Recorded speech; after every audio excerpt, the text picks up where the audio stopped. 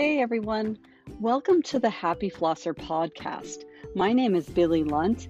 I am your host, and I am here to talk to you about all things dental hygiene to support you on your journey through the dental hygiene program.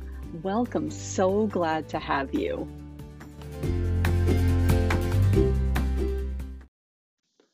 I went in to have my teeth cleaned, and the hygienist knows that I'm a clinical professor, and she asked me about the live patient exam versus the mannequin exam. And when I shared my thoughts and feelings about the mannequin exam as it compares to the live patient exam, she had a negative response about it. And her reason for this was that she felt as though she saw a live patient for her exam and that it was a better measure.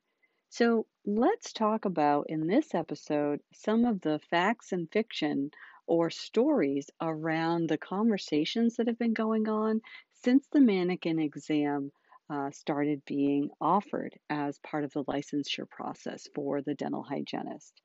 And I'm just going to share my own journey through this process, being a clinical professor before, during, and hopefully after a pandemic world.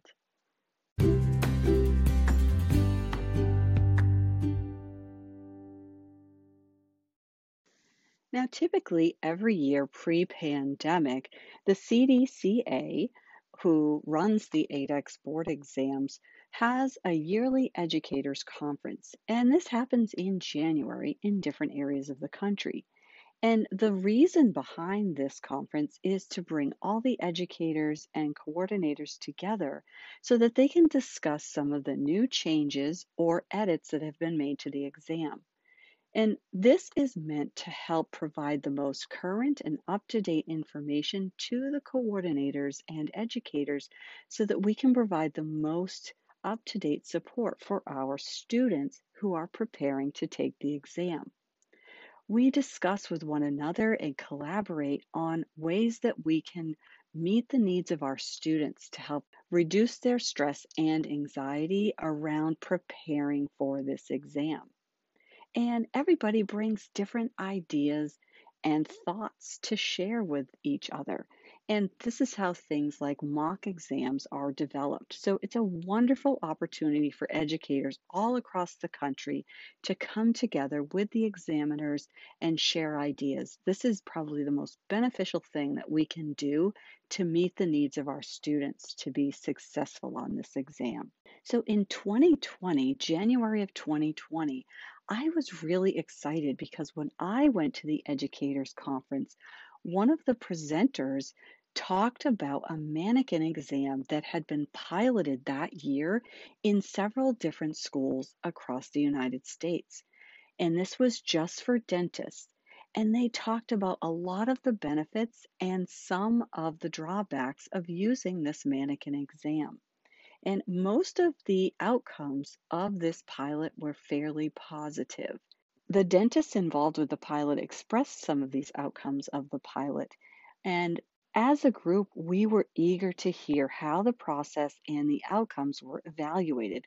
But more important, how would this pilot impact the future of clinical board exams? We were excited to hear how well the models mimicked real enamel and how much the examiners were satisfied with the results of their pilot. We were eager to hear where they were in the process and when this could be rolled out in every school and in every state. More importantly, I wanted to know where were we in the process of developing a mannequin exam for our dental hygiene students. It was discussed at that time in January of 2020 at the CDCA conference that there was great progress made in the development of synthetic enamel, but that they were still working on the development of real-life calculus that everybody was happy with. This seemed to be a little more tricky to replicate, but it was in process and they were making progress and it was on the horizon to be a pilot in the near future. So I was very excited about that news. As educators, we were all excited. We knew what that meant to standardize that exam. We knew how beneficial it would be for a number of reasons. Let me talk about those reasons.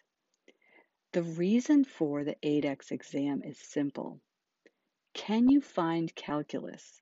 Can you feel the calculus? Can you remove the calculus?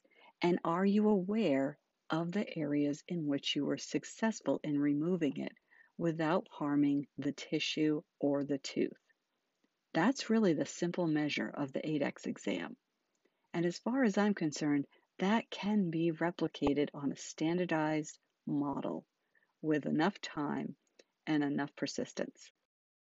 Let's take a look at the live patient exam situations.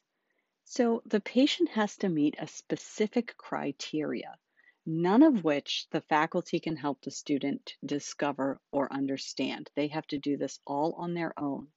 So basically, they have to have readily detectable calculus. And when they find a patient who has, or if they find a patient who has readily detectable calculus, typically, as faculty, we want our students to use their time in school to become competent in their scaling. But if they're not coming across a lot of patients with that type of calculus, board qualifying calculus, and they're saving this patient, they may not get enough scaling proficiency in that final semester, or not as much as we would like them to have.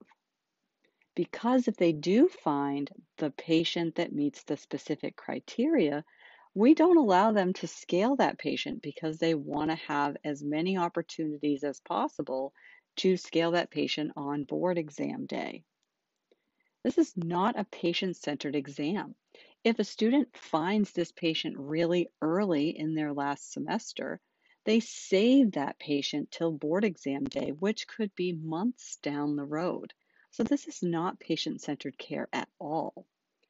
This live patient exam is also not student-centered because now your student has found a patient that would be a wonderful learning opportunity for them, but they're not allowed to use them for any of the learning opportunities in their final semester. They're saving them for their board exam day. The most important thing, as far as I'm concerned, is that not every student has the same measurable exam. Some patients are just really hard to manage. Some patients are really sensitive. Some patients have complex medical histories. Some patients have really tenacious calculus. Some patients bleed a lot. Some patients have a gag reflex. But not all patients have all things. And so these are all unique, individualized challenges that are associated with the live patient exam and can hinder a student's ability to show their proficiency in detecting and removing calculus successfully. Some patients have trouble with local anesthesia. Other patients can't receive local anesthesia, right? So there's anxiety issues. So all kinds of limiting factors that create more challenges for students. In addition to the specific criteria around the live patient, there's also radiograph criteria, and different facilities have different abilities to provide those radiographs in different ways. There's also transport issues where transport containers and instruments have to be transported to the examiners because it's a double blind exam, and this can be very challenging and cumbersome to facilitate at the actual facility.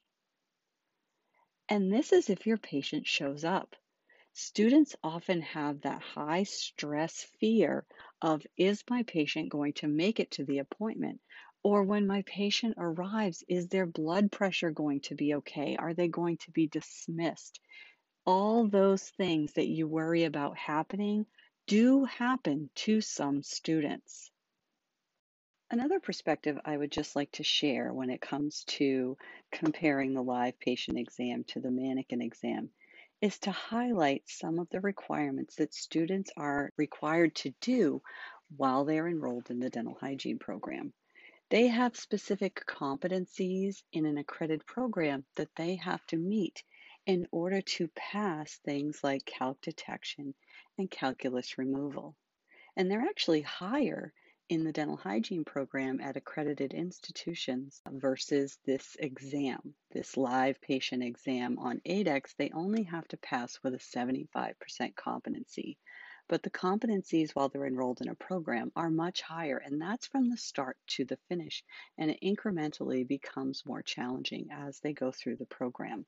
And the other piece that seems to be a hot topic is patient management. If a student is seeing a live patient, they're evaluated on their patient management skills, and that's just simply untrue.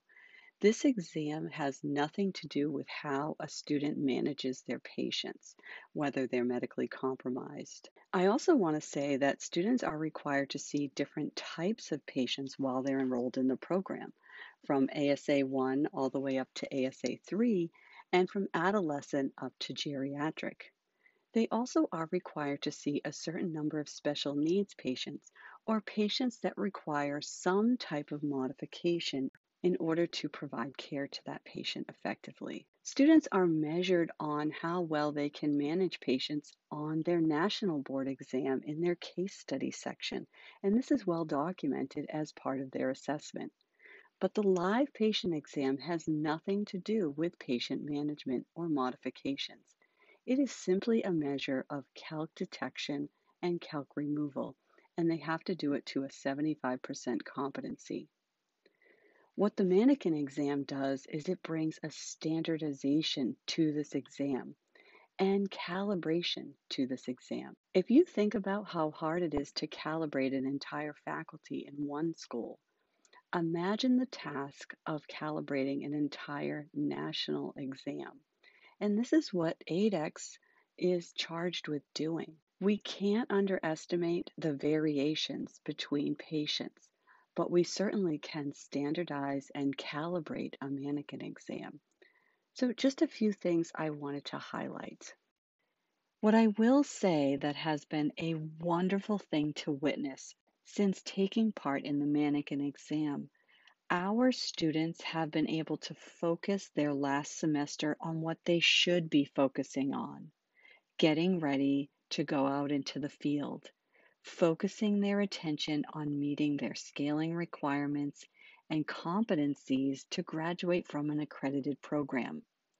It's been really wonderful to see the change in what the final semester of their senior year looks like without the stress of the live patient exam. Students are able to focus on what they should be focusing on, really mastering their time management skills, their organizational skills, their clinical application of theory to practice, and really developing those scaling skills that they need when they get out in the field. Rather than focusing their attention on screening countless patients that in hopes to find somebody that meets that criteria for a live patient, students can spend their time meeting their competencies, working on instrumentation refinements with their faculty, and really honing on their skills and working on their areas that they need practice and support on before graduation comes. By removing the live patient exam as part of that last semester push, it has opened up so many more possibilities and opportunities for faculty to work with students on developing those needed skills to make that transition from school to private practice or real world public health situations in a more seamless way. I am excited about what the curriculum development will do in those final semesters across the country once everyone gets on board with the mannequin exam and realizes just how much education and time has been wasted searching for those perfect patients to do the live patient exam. So many more things can be worked on, developed, and created in that last semester with our senior dental hygiene students to create a solid foundation for them to walk out into the world and feel confident about how well they can scale, how well they can do impressions and sealants, perform oral hygiene education, tobacco cessation, and really put all the pieces together as they go out into the field instead of feeling like they spent their last semester scrambling to find a live patient to do one exam on.